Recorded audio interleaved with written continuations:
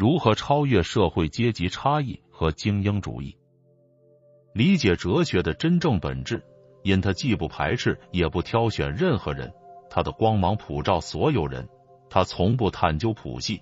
如果追溯到最初的源头，我们都来自神圣的起源。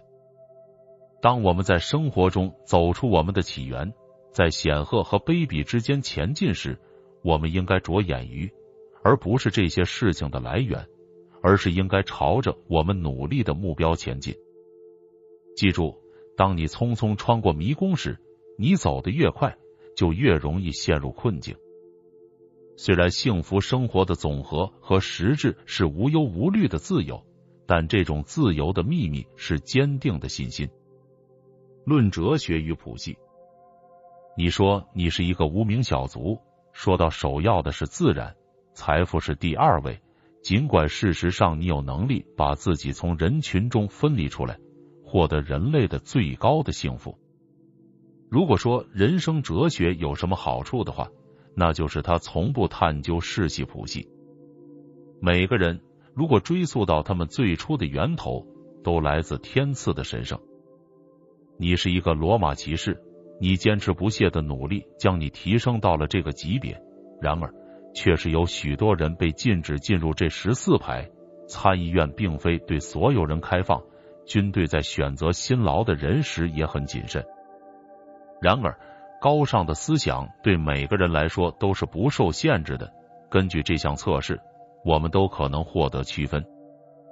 哲学既不排斥也不选择任何人，它的光芒普照所有人。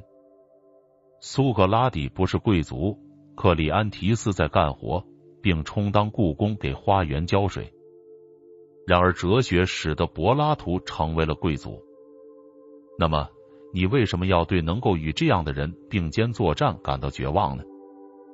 他们都是你的祖先，如果你以一种值得他们尊敬的方式行事，如果你从一开始就确信没有人能在真正的高贵方面胜过你，那你应当这样做。我们都有相同富庶的祖先，没有人的原始思想超越记忆。柏拉图说，每一个国王都起源于一个仆人种族，每一个仆人的祖先中都有国王。时间的流逝伴随着他的沧桑，把所有这些事情混杂在一起，命运把他们颠倒了过来。那么谁是天生的？天生适合美德的人，这是需要考虑的一点。否则，如果你追溯到古代，每个人都可以追溯到一个之前什么都没有的日期。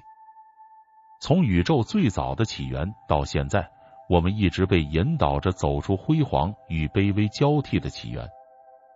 过去的生活从来没有给过我们荣耀，在我们之前存在的也不是我们的，只有灵魂才能使我们有崇高的志向，而且它可能会在任何早期条件下超越命运，无论这种条件是什么。你不应该关注这些事情的来源，而应该关注他们趋向的目标。如果有什么能让生活幸福，那它本身就是好的，因为它不能退化为邪恶。那么，既然所有人都渴望幸福生活，那么错误在哪里呢？这是因为他们把创造幸福的手段视为幸福本身，在追求幸福的同时，他们实际上是在逃避幸福。因为尽管幸福生活的总和和实质是不受任何牵挂的自由，尽管这种自由的秘密是坚定不移的信心，但人们聚集在一起的是那些引起忧虑的东西。在人生危险的道路上旅行时，不仅要承受负担，甚至还要给自己带来负担。因此，他们越来越远离他们所追求的成就，他们付出的努力越多，他们越阻碍自己，越倒退。当你匆匆穿越迷宫时，你走得越快，就越容易陷入困境。再见了，塞内卡，尖道学。